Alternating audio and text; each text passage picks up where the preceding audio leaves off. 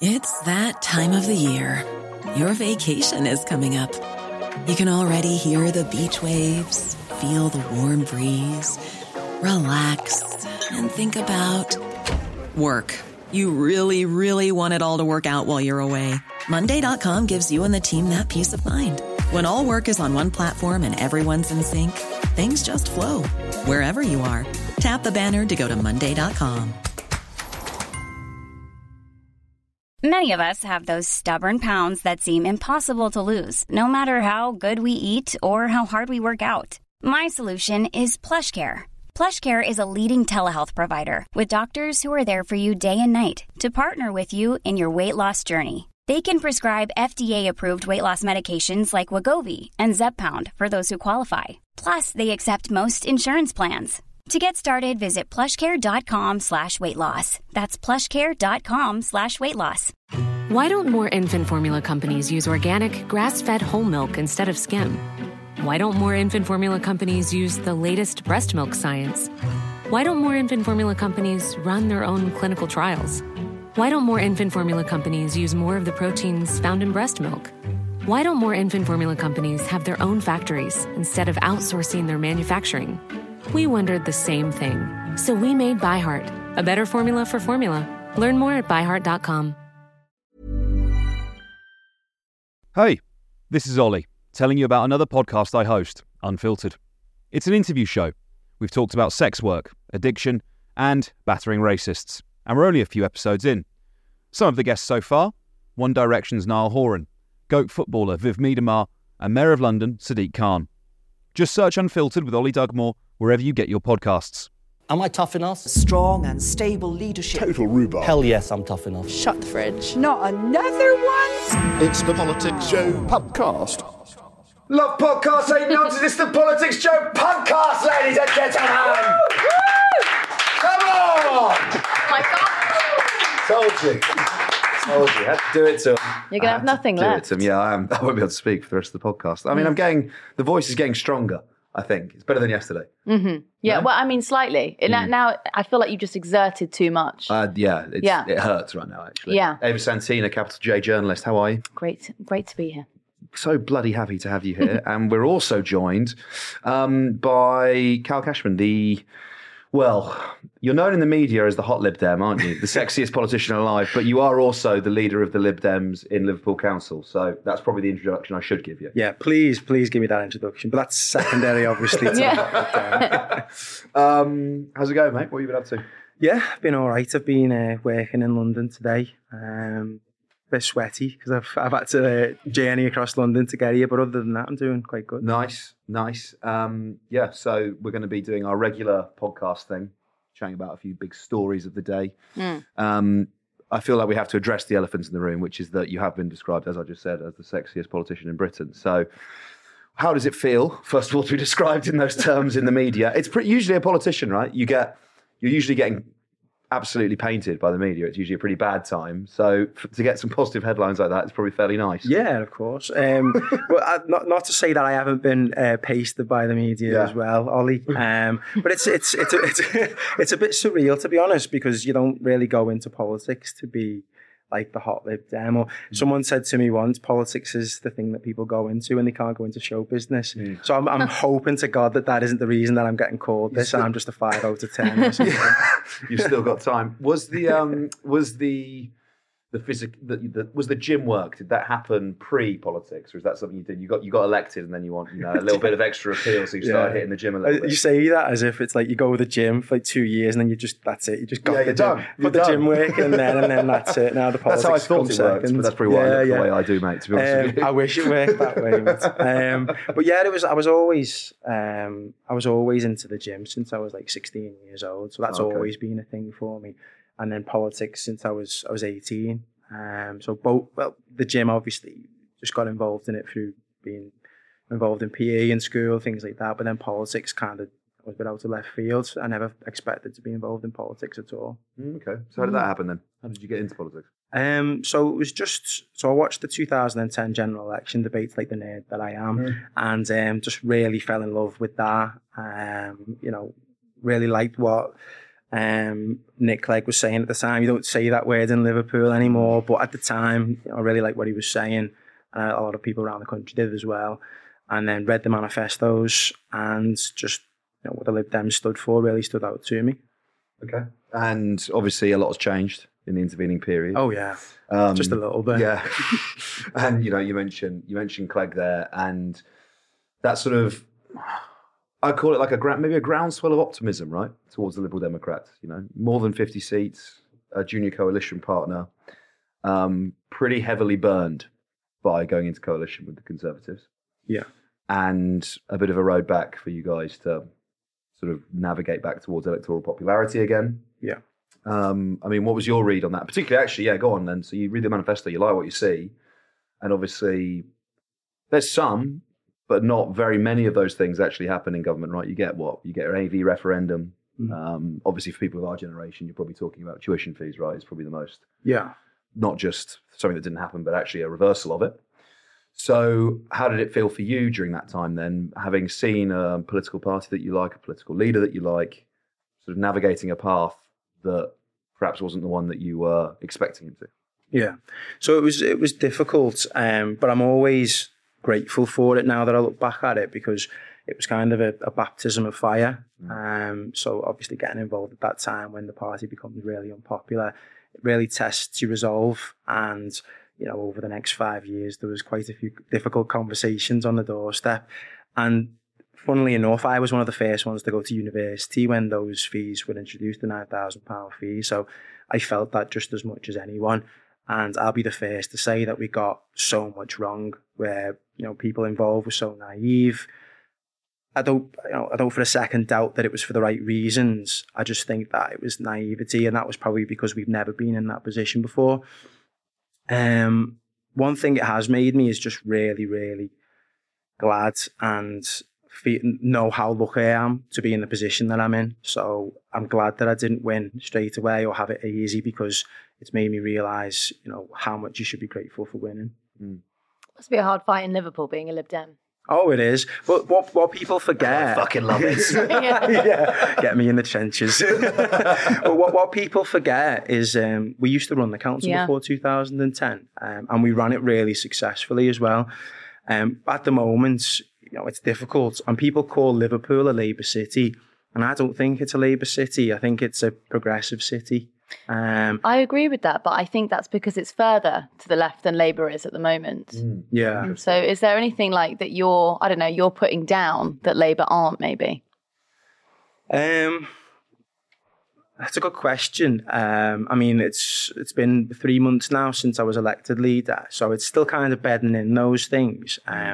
One of the things that I called for recently, and I've called for, all of my political life. I say that as a young person as well. A storied career. Been around for like 40 years. But I've always called for further devolution to Liverpool, and I think that that's quite a radical idea.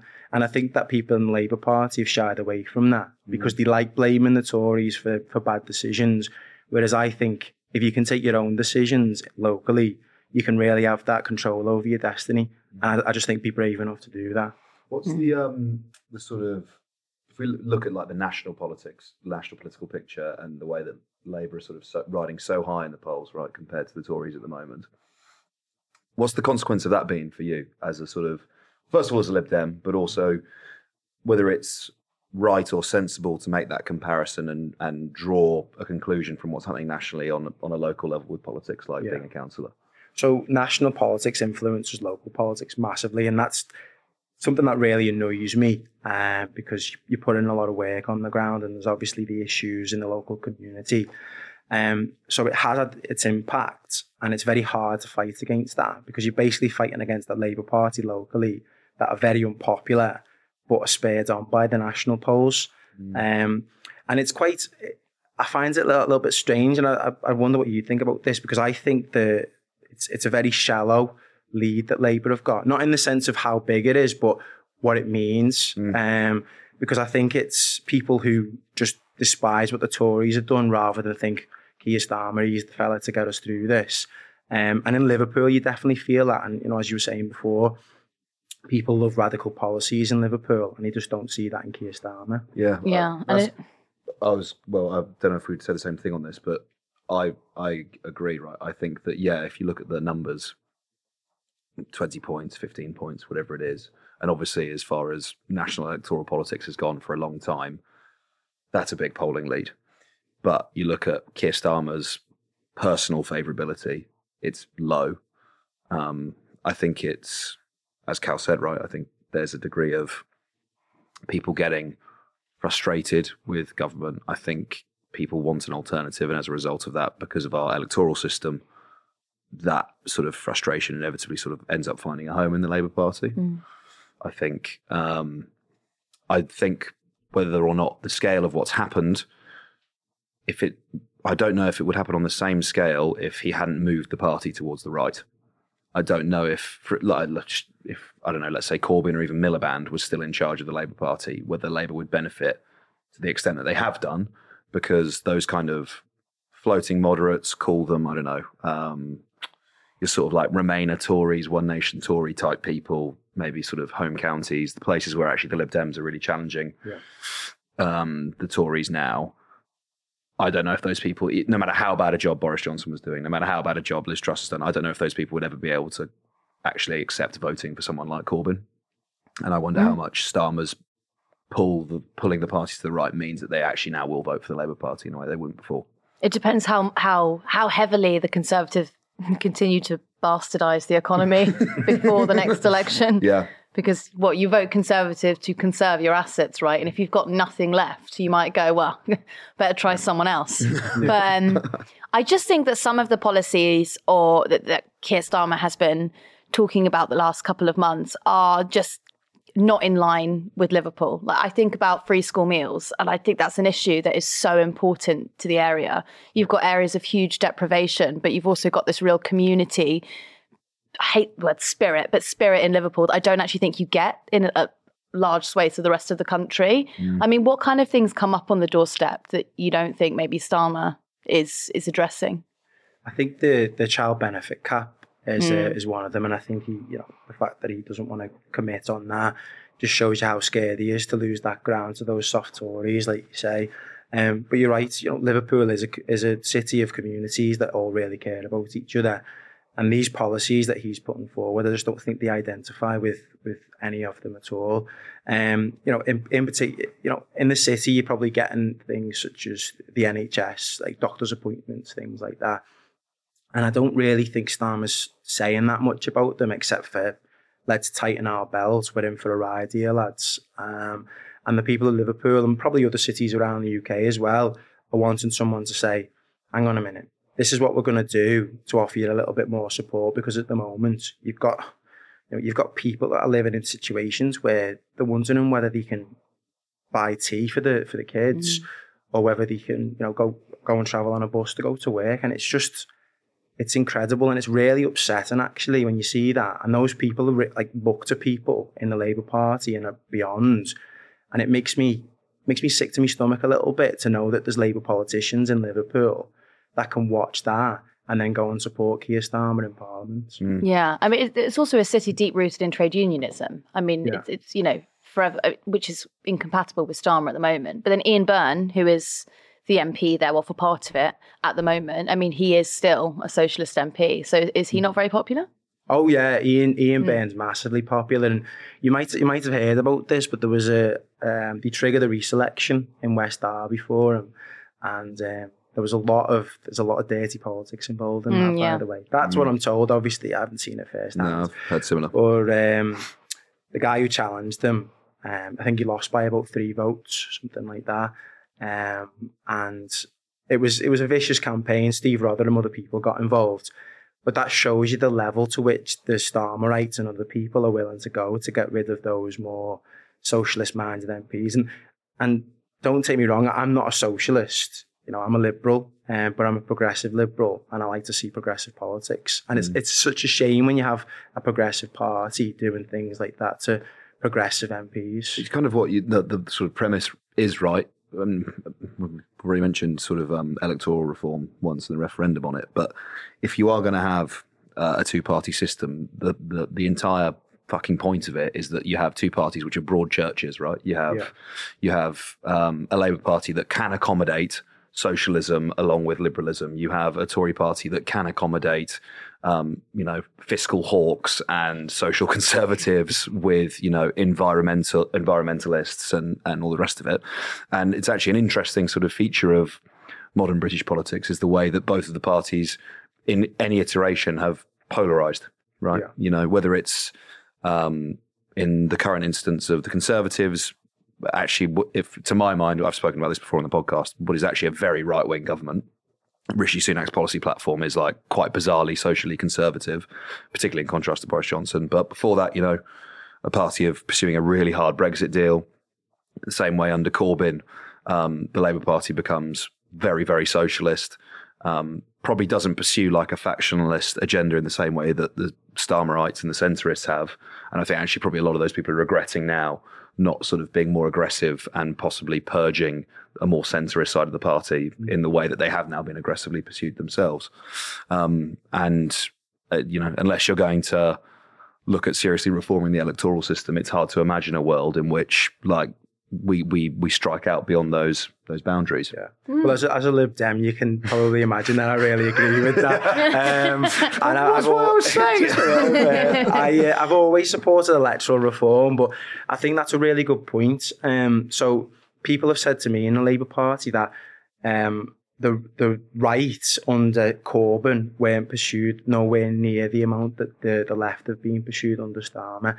And is that because the centrists and the right are more ruthless in the Labour Party and they see this as we're not going back there again? Or is it the fact that the ones who were the more left-wing types under Corbyn were a bit more accommodating? It's difficult to know from the outside, but it's a very interesting battle for the heart of the Labour Party. My read on that is that Starmer is incredibly ruthless. I think when he makes a decision, i.e. to purge, for example, the Corbynite faction from the party, which is a gamble, by the way. It's not. That's not necessarily that was always going to pay off. Particularly on the financial side of things, you go after him. Yeah, okay, you kick him out, but then you alienate possibly hundreds of thousands of your paying members.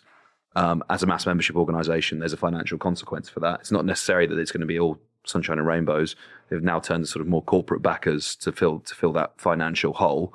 And I also, my read on what you were saying as well, I think it was maybe tolerance, but from Corbyn in terms of not pursuing a purge as ruthlessly. I also think it was weakness. He wasn't as politically assured. Essentially, every single member of the Parliamentary Labour Party at points wanted to get rid of him. Yeah, in times. Various investigations into the Labour Party since have found that he literally had, backroom staff and MPs actively actually working against them to stop them from winning an election. Yeah. So I think they had and like the briefings against him were extraordinary. I think he had a slightly harder gig, whereas now I guess Starmer has like control of the party apparatus, so it's easier for him to implement things like that, I think. That what you're talking about there about Ian Byrne nearly getting deselected, that was incredibly ugly. It's not even like, I think we can kind of talk about it now, about the time they didn't want to bring a lot of attention to it, but this wasn't coming from the Starmer factions. But I mean, there were like fights in car parks, there were brawls. It was really, really ugly what was going on there. It was it was quite mafia. Yeah. Mafia-esque. Well, that's the Labour Party on Merseyside. An organised criminal racket. No accusations there. No names anyway. Yeah. Just an organisation. Do you know what? I think it's when an organisation or a party or people have been in charge of something for so long, they feel like it's their destiny to be there. And when you decide to challenge that, that's when you get that pushback, and sometimes the pushback can be a little bit ugly. And Liverpool politics in general has been like that for decades. But you had militants under Labour, and then you've had the issues that have happened with the ex-mayor and the corruption there. So Liverpool isn't a quiet city when it comes to politics, I'll tell you that much. Yeah. But I would say that the same people have been in charge of things for too long, and they take people for granted. And that's why you end up with those situations when someone wants to change something. Someone wants to change someone who's trying to do something for the community. I mean, you got voted MP of the year, for God's sake. And then they don't like that because he's got different ideas. I just think that's wrong. It's a bit juvenile, isn't it? It is a little bit, but I think that's politics in general, to be honest. Yeah, okay, probably. Before we start to talk a little bit about net zero and maybe some 0 hours contracts if we've got time, you mentioned you started going to the gym when you were 16. What's it done for you? I was wondering when you get back onto this. Yeah, we'll get there. Tell me about sort of where working out sits in your life. Like, what's the difference it's made to you? Not just physically, but I guess mentally as well. Yeah, so mentally, it's probably more mentally important than physically, to be honest. And I still go now at least 3 or 4 times a week. I just can't go a week without working out because I would probably just go around the twist. It does a lot for me in terms of being able to think, de-stress, and conversations you have in the gym are a lifesaver sometimes as well. Yeah, go on. So, what do you mean? You just have some of the wildest conversations. Like someone was talking to me about jiu-jitsu one time and like literally walked me through exactly what you need to do to be a jiu-jitsu champion. I was like, I'm never going to use this knowledge again in my life, but hey ho. Was it Thomas? But it's brilliant, and I wouldn't be able to live without the gym. Is there much of a community? Where do you work out? Was it like a community place or like a chain? What's the story? So it's the Lifestyles in Liverpool, which is council owned. But I used to go to the Village, which you won't know. There's a chain around the UK. I've been to pretty much. You wouldn't know, not because you don't know Liverpool. I know, it's because you know the gym. I didn't mean that, by the way. That's an absolute fucking bodying. That is a bodying. Nice. What do you think about community gyms then? I mean, like, if you were, you're to become MP one day. Yeah. Would you start campaigning for, I don't know, after school gyms? Like, do you think that's a good solution? When we talk about, sorry, I'm asking a really broad question. What I'm getting at is that we've had people come on here before who like to go to the gym. And they always say that if you could get young people into the gym after school, that would change the social dynamics in the city they live in dramatically. Yeah. I think so. I was having a conversation about this the other week with the director of public health in Liverpool, actually, and he was saying it's less about going to the gym and more about the behaviour change around like what you eat and things like that. So I think that's probably a big part of it, and it's difficult. It's a difficult solution. It's a multifaceted problem as well. But in terms of a community gym, I think it would be really good. A lot of people aren't, persuaded to go into the gym. They like, in Liverpool, they like football and they'll go to a football field. But from what I've seen, it's that a lot of people don't know what to do in the gym. And it's very intimidating in terms of the environment. So I think if you had a little bit more education around that, but that would probably need to start while they were in school, like physical education. And that's one thing where I think if I wanted to go into being like a PT or a football coach or something like that, I wouldn't have known how to do that through school, but I would have known how to go to university and college. And I think too often we send people down one route. And I'm not saying that community gyms should be about, make people into PTs, but if you had, like a route into a career, you could use that and get and people a lucrative one too. Yeah, well, for some people, if you do the online PT, and now, God, you make thousands. You're raking it in. Yeah. I mean, when you're talking to the public health guy or girl, I don't know. Sorry, it was a girl. Cut that. When you're talking to them, I mean, we're talking a lot about NHS waiting lists at the moment. Have you had conversations about the area, about like a multifaceted approach to public health like that? I mean, the school meals being taken away, local gyms being taken away. It's all connected, right? Yeah. It's connected in it sounds like an oxymoron. It's connected in a loose way. Because at the moment, Liverpool doesn't have control over its National Health Service. It's still with the government, but Manchester does have. But it's connected in the sense that you've got like the CCG and the council and the NHS that are all like kind of interlinked in those ways. But they don't speak to each other properly. So that's one of the things that we were talking about, and that would transform public health. If you could get those people speaking to each other, you would literally have a different environment to work from. And one of the things, so this is like a little bit off topic with that question, but I used to know someone who was a nurse, and they used to say that like if you had a bag of chemotherapy and it had the wrong person's name on, it'd have to go in the bin. You couldn't change the sticker; it'd have to go in the bin. So I think things like that, where like the NHS or the council or the CCG is wasting money, there can be a lot more common sense used with that as well. I know that's like a complete and utter tangent, but just sprung to my mind. We love a tangent on this podcast, to be fair, don't we? So it's not necessarily a bad thing at all, mate.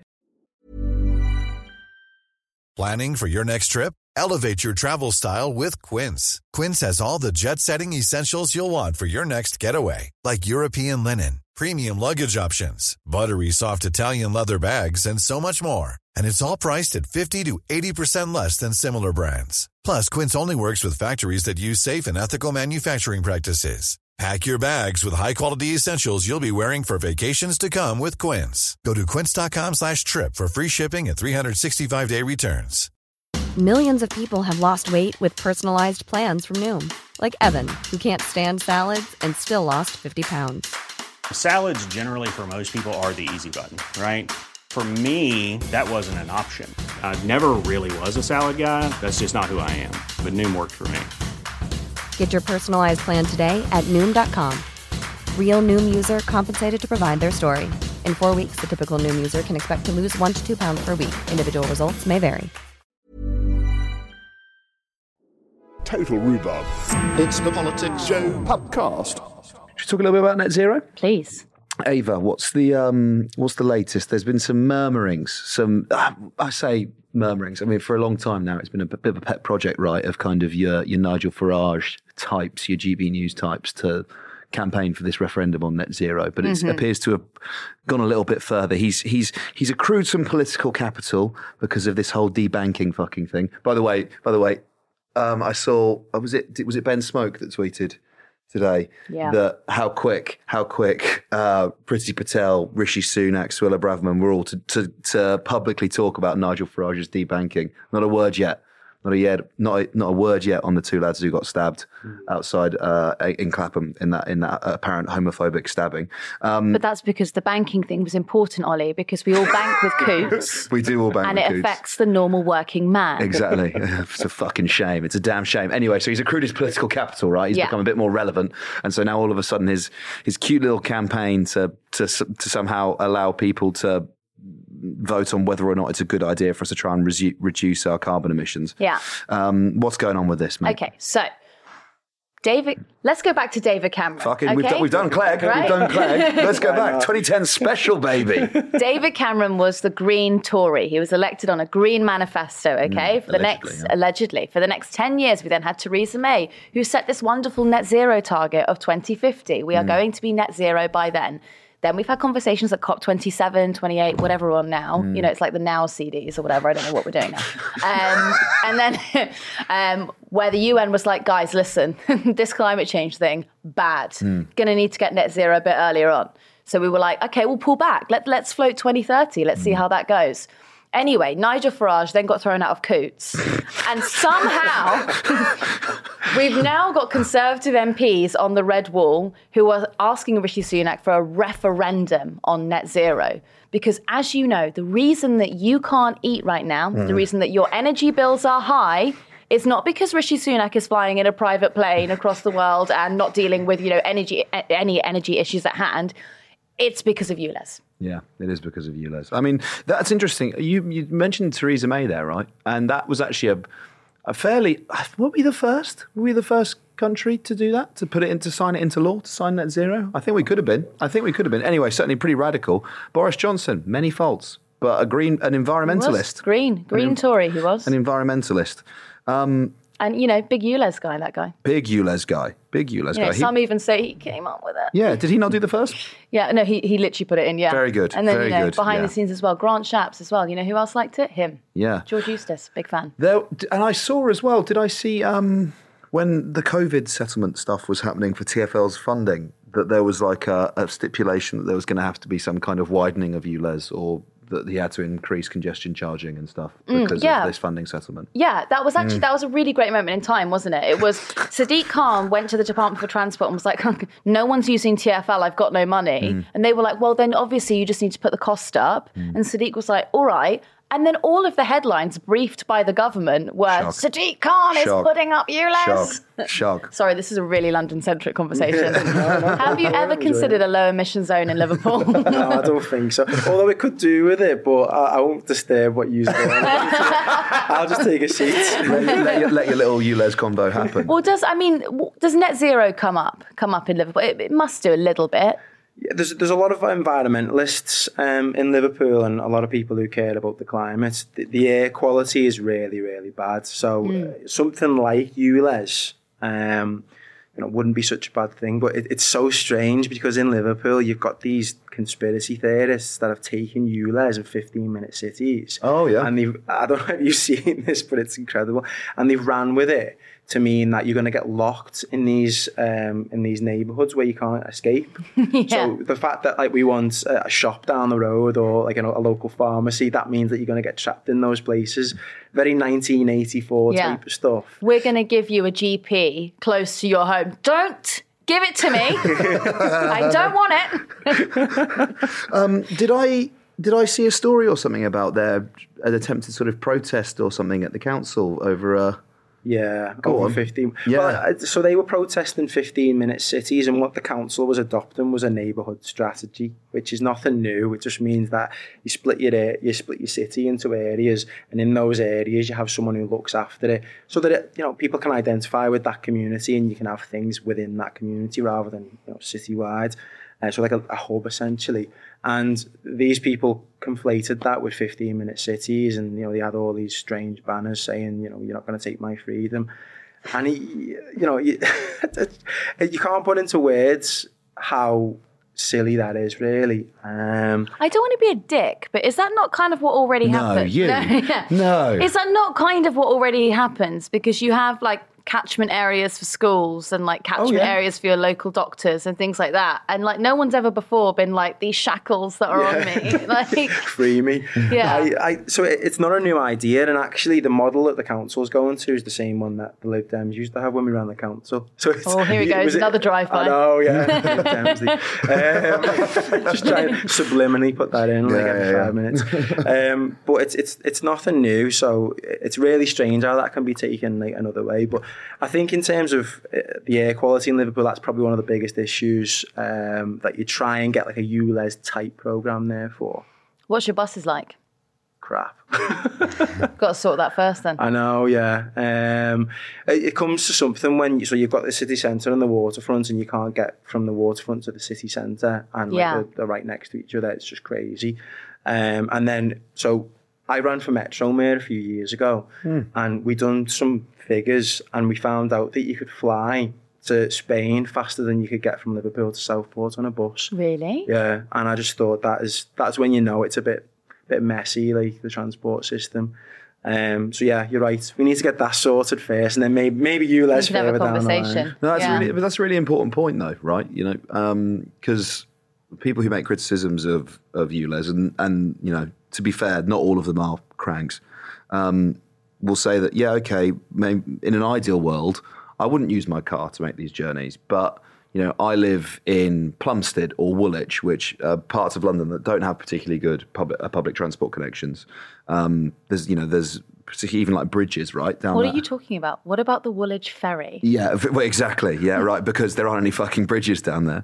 And I also think actually, right, there are people all over the country who don't live in London listening to Londoners being like, Plumstead doesn't have very good connections to the city centre, and they're like, are you fucking mental? I get a bus once an hour that takes me to the next town and nowhere else. What do you mean? It's not very well connected. But then if you look at what Manchester did with the buses, I mean, that was... Yeah, no, and bus travel in London is also pretty cheap, like £1.50 hopper fare.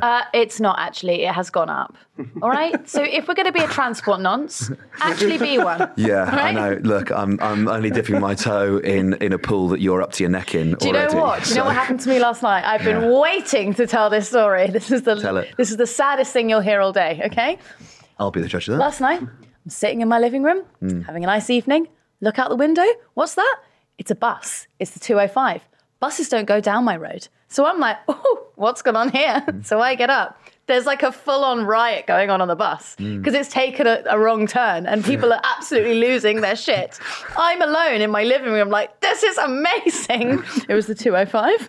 I was so excited. That's the end of the story. It was a really exciting moment for me. Well, and then I've got no one to tell. So like, because no one wants to hear about the bus going the wrong route. So now it's going out on a national podcast. Now the world will know. In Liverpool, so like in you're right, it's a different conversation in London, but in Liverpool, I think the bus driver will probably just turn down a direction he fancied, to be perfectly honest. Yeah. Whereas in London, you need like 5 days notice in writing. Yeah. That's good though. I mean, if you look at Birmingham as well, like when we're talking about low emission zones, if you drive past Birmingham on the, oh crap, I'm going to get the motorway wrong. Is it the M62? Don't ask me. M40. No, the M62 is Liverpool to Manchester. Yeah, it is, isn't it? M40 out of London to Birmingham. Yes. But you're not on that one. It's on another one that goes around. Anyway, they've made that 60 miles an hour because of the air quality. Oh, I mean, which is, it does always shock me that like you'll meet the kind of like the tradies or whatever who are normally pretty compassionate towards children because they have them, but will be against low air emission zones even though their children are choking on the fumes. Look, it's really hard, right? Because who in their right mind is going to be like, no, we need more nitrogen dioxide in the atmosphere to give our children chronic lung conditions. It's not a particularly popular policy platform, but are then legitimately irate about policies that harm motor travel because as a society we are so reliant on cars. We are so reliant on them all the way through from urban planning. Think of name a new build estate, right? Either in where you grew up, near where you live now, and it'll be a ton of houses. Some of them might have off-road parking. If not, they'll have parking outside the front of them.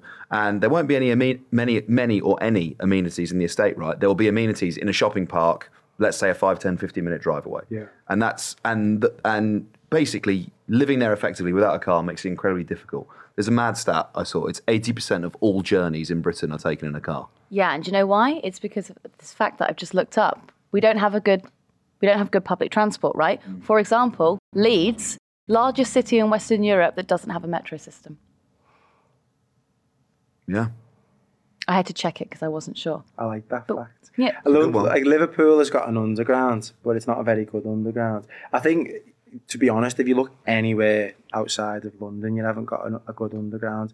And London fascinates me as a place where you can literally get from one place to another so easily. And it's really not the story around the whole of the UK. Newcastle, not bad.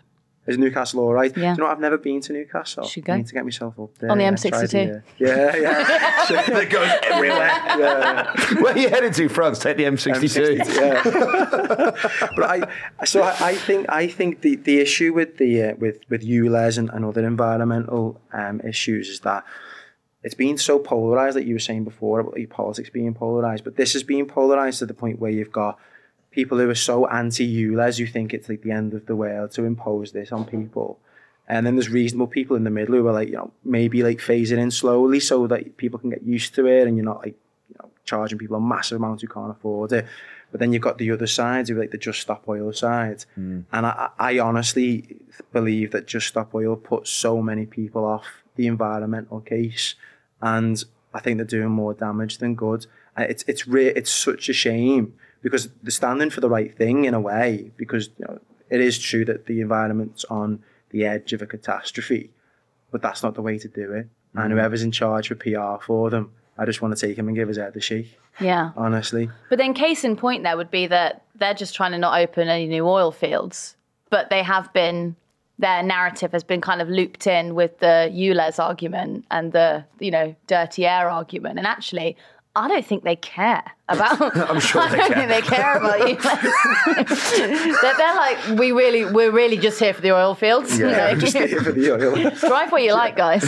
Using the old oil. Yeah, you see the sea polluted like that. Just here for the oil, guys. I really, I think it's a difficult conversation to have, right? Because you look at the polling, and it's something like, I think it's only about 15% of the public actually support Just Stop Oil, right? Because if you compare that to people who are actually concerned about the environment, there's a huge gap between those two numbers.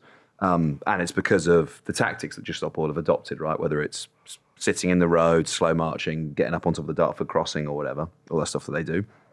And I hear that, but then the flip side of it for me is, if you look at recent years, right, Extinction Rebellion, like taking over Oxford Street and building like semi-permanent structures and closing down parts of central London for literally like days on end.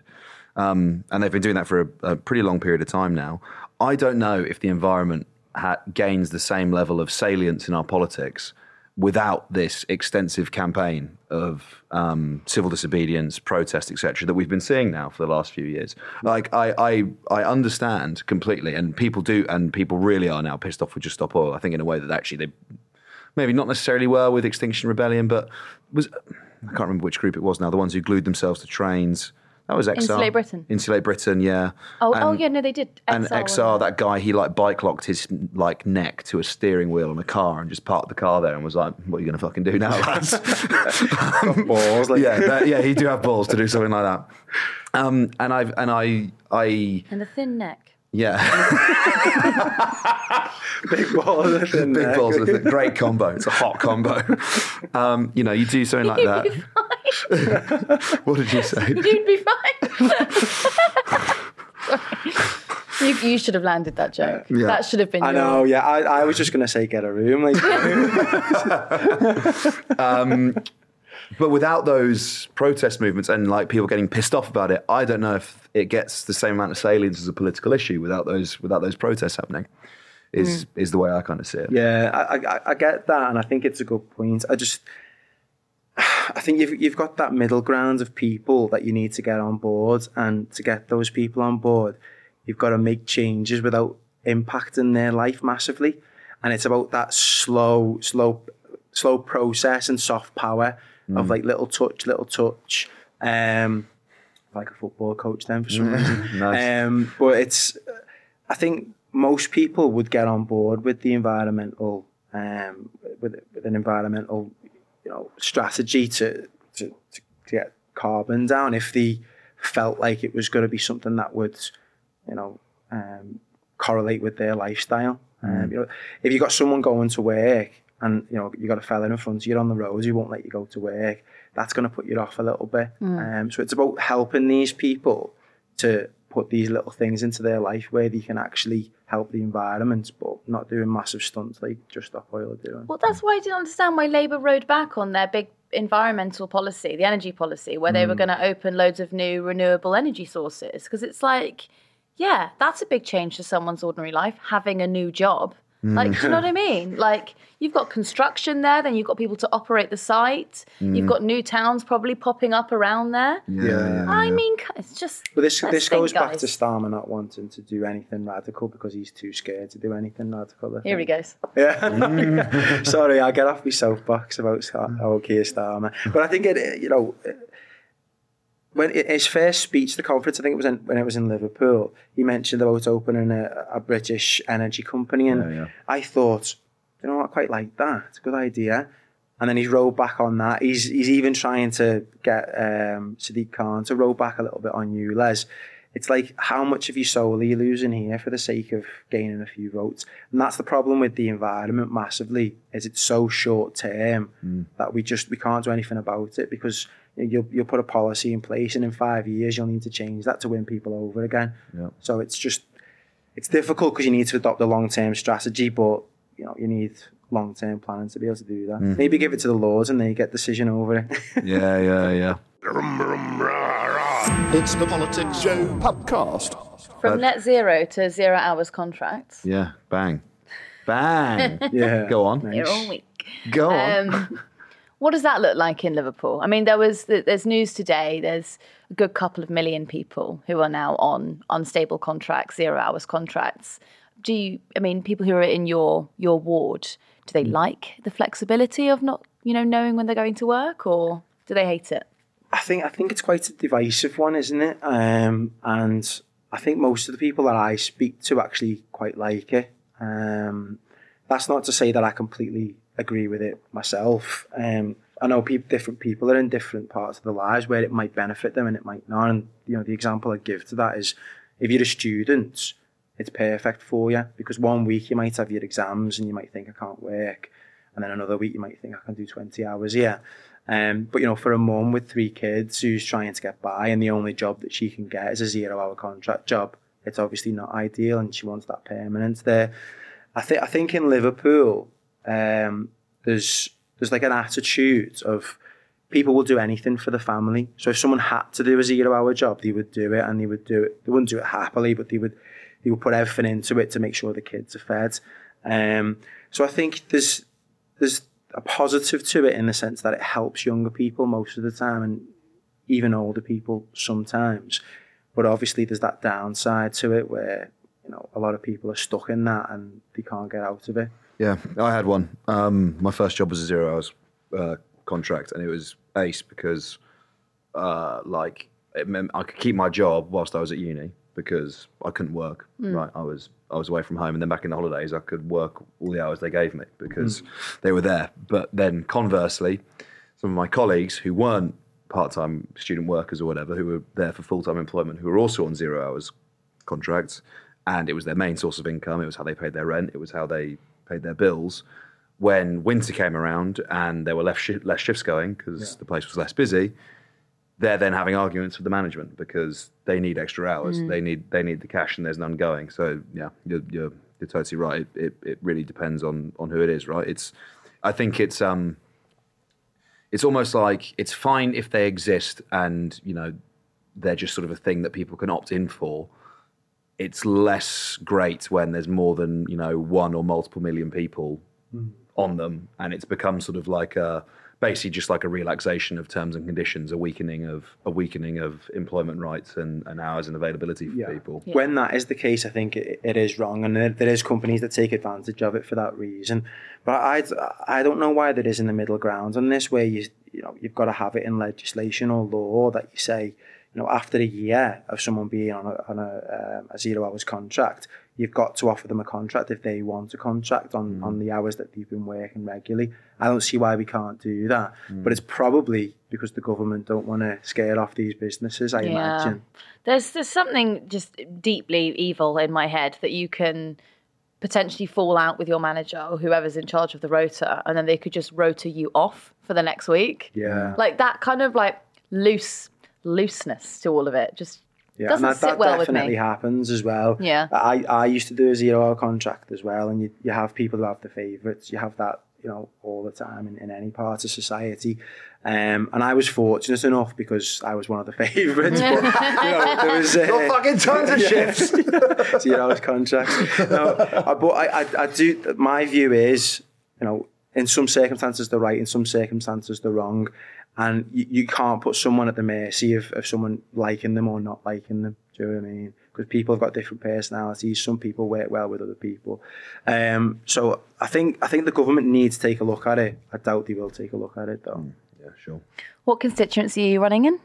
Are you voting for me? Well, we'll see. What constituency are you going for? I'm not running for Parliament. Yet. Yes, well, I used to want to be an MP, but I don't anymore, just because I see how much stick they get, and it doesn't seem worth it. Well, we've already discussed the headlines you get, pal. It would not. Exactly. It would not be fucking he's done a terrible job as MP. It would be sexiest MP in the country. So, he's feeding the children. It depends how long. It depends how long it takes and how long I can maintain this for. To be honest, if it's 10 years, then maybe not so. But much. if you have been in politics since you were 18, obviously you maybe have your eyes on doing something, progressing up the political ladder. You started as a councillor. You're the leader of the Lib Dem council now, the Lib Dems in the council now. So bigger presence on the council. Yeah. Then perhaps a Metro Mayor's gig. What are we saying? The Metro Mayor. I bet Ed Davey is round. Like you've been with him today. Or you've been with him, recently? He was in the office today, yeah. He must have said something like, come on now, pal. I've got a few places I can stick you. Well, we've got some really good people in the seats this year. Tom Morrison in Cllr, which is one of the closest to me, and Tom's amazing and a good friend as well. But in terms of what I want to do, I want to take Liverpool Council back for the Lib Dems and change people's lives again. Some of the stuff that we did, we took the lowest band of earners in the council and we raised them up a band. So we eradicated the lowest band, and it's just things like that. You're impacting people's lives, And I think as an MP, 1 of 650, sometimes you don't get that much influence. Interesting. Okay, cool. Well, should we call it there? Yeah, nice. It's been an absolute pleasure, mate, having you on. I know we've got no water left, but cheers. Cheers. We'll have one of these. Very good to have you with us. Tell people it was water because at least I'm telling there was people some it was water. illusion. Everyone who's been listening to this podcast knows what fucking mental state I've been in for the last 2 days. There's absolutely no chance I could have touched a pint I did on either suggest of a these beer before you records. came in, and he honestly looked like he was dead behind the eyes. I was like, Yeah, like Vietnam flashbacks to being in the streets of Prague, people throwing pints at me. Thank you very much for listening, guys. We will see you on the next one. Until then, bye-bye. Thanks for listening to that episode of the podcast. If you enjoyed it, I reckon you'll also enjoy Unfiltered, our interview podcast. Here's a little taste of the episode with Gary Lineker. I love my life. I enjoy fame. People are lovely. It's so easy to be distracted by the tiny percentage on Twitter. In the real world, it's not like that at all. I think I've had only 2 instances in my entire life where people have had a pop. One old lady elbowed me in my back. She was on her way to a Tommy Robinson rally. Really? Yes. Okay, Little nice. old lady, she gave me, "Whoa, Lineker!" And something like, whoa, whoa. Yeah. And then I had another one where I was going shopping, my groceries, and some bloke shouted out of the road, "You hate Britain! You hate Britain, don't you?" And I'm going, no, I really love Britain. But anyway. That's Unfiltered with Ollie Dugmore, wherever you get your podcasts. Why don't more infant formula companies use organic, grass-fed whole milk instead of skim? Why don't more infant formula companies use the latest breast milk science? Why don't more infant formula companies run their own clinical trials? Why don't more infant formula companies use more of the proteins found in breast milk? Why don't more infant formula companies have their own factories instead of outsourcing their manufacturing? We wondered the same thing. So we made ByHeart, a better formula for formula. Learn more at byheart.com. Even when we're on a budget, we still deserve nice things. Quince is a place to scoop up stunning high-end goods for 50 to 80% less than similar brands. They have buttery soft cashmere sweaters starting at $50, luxurious Italian leather bags, and so much more. Plus, Quince only works with factories that use safe, ethical, and responsible manufacturing. Get the high-end goods you'll love without the high price tag with Quince. Go to quince.com/style for free shipping and 365-day returns.